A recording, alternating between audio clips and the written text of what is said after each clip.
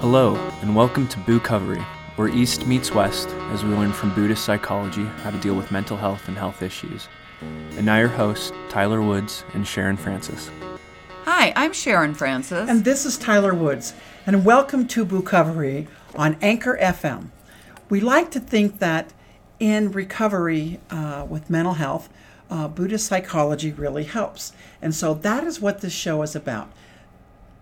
What we're trying to do is integrate some Buddhist principles into our daily mental health treatment and hopefully share some of the things that we've learned and some of the tools that we use on our daily path that we have in our own toolbox. Right. And in our last show, we talked about the Four Noble Truths, which is the foundation of Buddhism.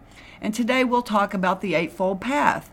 And the Eightfold Path is really just a recipe for living your life. It gives you kind of a guideline on Buddhist principles to use in your everyday life. Right, and the Eightfold Path is at the heart of what was called the middle way, which turns from extremes and encourages us to seek a simple approach. It's not complicated. Isn't that what we need when we're mentally not feeling well? You know, the Buddha described it as a way that leads to uprooting the cause of suffering. And then we become stable and peaceful, which, makes us not have depression and anxiety and fears as much as we have joy and we experience wisdom and virtue. Buddha taught that the cure to disease or suffering is by not trying to govern us with a bunch of can't-dos, but by coaching us on what we should be doing, right. And that's the principles of the Eightfold Path. That would be the right understanding, the right intent, the right speech, the right action, the right livelihood, the right effort, the right mindfulness, and the right concentration. So let's take a look at that. That's 8 steps. But let's take a look at them briefly, step by step. Again, if you go to youtube.com and look at Buddha Bits, they will explain this very thoroughly. And this really is a great way to stop our suffering. In the first step of the Eightfold Path is the right understanding, or as some call it, the right view. Now, right view occurs when we see things simply as they are. It's an open and accommodating attitude. We abandon hope and fear and take joy in the simple, straightforward approaches to life. It really is that simple.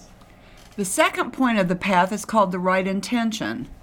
If we're able to abandon our expectations, our hopes and fears, we can stop our suffering. We let intention go to anger and greed. We don't have to try to con situations into our preconceived notions of how things should be. We work with things the way they are in the here and now. Buddha says that we are what we are because of what we think. What goes on inside our minds, our thought processes, determine our course of action. That is so true, Sharon. And then we go into the third aspect, and that's the path of the right speech. Buddha asked his followers to speak truth, to avoid slander and gossip. Harsh words that can cause distress or offend others should be avoided, while also staying clear of this mindless idle chatter that we play on ourselves, because I think that mindless chatter really plays a vital role on our mental health. And I think a lot of times we do that because of anxiety. I think you're absolutely if you're right. practicing these techniques, then you probably will reduce your anxiety and may find yourself more able to stop that mindless chatter. You are spot on. The fourth point on the path is the right discipline. That involves giving up our tendency to complicate things. We practice simplicity. It means an ethical approach to anything that you intend to take action on. And that ethical action that is full of integrity is about approaching any task, anything that is laid before you with an honoring of the connection, an honoring of the integrity that is the right action, even something as simple as washing the dishes. No, that's a great example. Just simplify things. Yeah, take an ethical approach to washing your dishes and see how clean they get. Let's tell that to our husbands or wives or Right. whoever, right? The fifth step is really the right livelihood. Now this one's interesting. It's having what we do for our living, like what we do in our day, whether you're retired, whether it's your job. The truth is we should be, I know so many people who are like, I hate Mondays, I hate going to work and whatnot.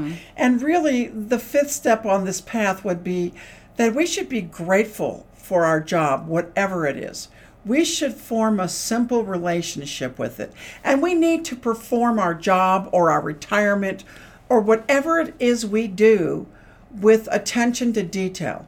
Engage in moral work and do no harm to others and do no harm to yourself, such as, I hate my job. I hate going there. It makes me sick. If it's making you sick, then find another job. Absolutely. And I was in a class one day where they talked about this in terms of some professions are not really congruent with a Buddhist lifestyle. For instance, the executioner in a prison, Sure. Any job that would cause harm to another sentient being. If you have the opportunity to do work that improves the human condition, by all means do so, because you accumulate merit in that way. Well, and like, Sharon, a little bit of history, and maybe one of our shows should be our history about how we got into this. But, I'm in recovery, and I've been sober 28 years, and I can't say my life was so great. Before, I played in a band, I toured, I did all kinds of stuff, but here's the bottom line. It wasn't until I got my degrees and I started working with people that I actually found that my whole life was fulfilling and it became a spiritual path for me. So I think that's what this path is trying to tell us. Well, also, too, if you're Buddhist and you're trying to improve the human condition and you can do that and make a living at the same time, it's like a win-win situation. You're actually getting paid for advancing your own spiritual practice, which, I can't complain about that as a nurse. Yeah, and I think, Sharon, where does that lead us next?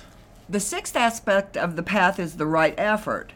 Now, the right effort doesn't involve struggle at all. When we see things as we are, we can work with them gently, which helps us avoid that which will lead to suffering. Basically, we have to train our mind to think in the right direction if we wish to become better human beings. It's about taking control of your mind and the contents thereof. Well, and I think that's why it's so important to remember that Buddhism is not only a practice, but it's a discipline.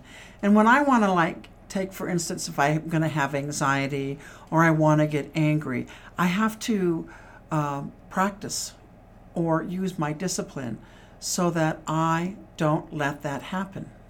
I agree. I mean, you don't automatically stop having those thoughts and feelings just because you're trying to practice a spiritual path. You still have the same thoughts and feelings as anyone else. You've just found a way to pay attention to the ones that serve you and pay no attention to the ones that don't. Yeah, and I want to say one thing about the sixth path, which is the right effort, and that is, it's such a simple, direct practice. It's what it takes, the developing of good mental habits. When bad thoughts and impulses arise, I think they should be abandoned. But we hold on to them, we cling to them, we become attached to them. And this is done by watching our thoughts. And we have to remember, we need to watch our thoughts and not be attached to them. Otherwise, we have to start recognizing our denial of certain things. Good thoughts and impulses, on the other hand, should be nurtured and enhanced. And that is what this the right effort is all about. It's about gaining control over our thoughts and replacing the unpleasant ones with the positive ones. And we've talked about this in podcasts in the past, how all day long our thoughts come and go like waves rising and falling on an ocean. And so the ones that we grasp onto and give power to are the ones that are going to guide the way we feel. Yep. So if we choose to attach to the negative ones, we're going to feel negative. We're going to have bad thoughts. We're going to have anxiety. We're going to have feelings of depression and anger. Yep. So we need to acknowledge them and let them go. So I think that leads us to the seventh path, which is the right mindfulness. Now, the seventh path involves precision and clarity. It really does. We are mindful of the tiniest details of our experiences. We need to be mindful of the way we talk, the way we perform our jobs, even our posture, our attitude towards family, friends, bosses, every detail. That's really about being conscious. Buddha suggested to his followers to focus mentally on their emotions, their mental facilities, and their capabilities while staying away from all the desires and the distraction. That's a tough one. It is. And the last and final step, the eighth one, is the right concentration. It's the absorption of the eighth point of the path. Yep. Usually we're absorbed in absent-mindedness. This one's about concentration. Mm-hmm. It's about keeping our minds focused and absorbing the positivity in the things that we're thinking about. And this could only happen if you have some sort of discipline, such as sitting meditation. Mm-hmm. We might even say that without the discipline of sitting meditation, you can't walk the Eightfold Path. Sitting meditation cuts through absent-mindedness and provides a space or gap in the preoccupation with ourselves. My teacher describes it as a place where we can get in touch with the natural state of our mind, which is peace mm-hmm. of mind, equanimity. And not to worry that if you're not familiar with sitting meditations, they say 20 minutes several times a day. But if you can only get in 2 or 3 minutes, boy, that's 2 or 3 minutes. And with practice, you'll get more. So that's the Eightfold Path. And it really, the Four Noble Truths and the Eightfold Path go hand in hand. And the main idea with the Eightfold Path is to live and think and act in a healthier manner. Then this promotes the conditions for happiness. And honestly, Sharon, if we're happy, we have better mental health. I agree completely. So this is Tyler Woods saying, walk in peace. And this is Sharon Francis saying, don't forget to breathe.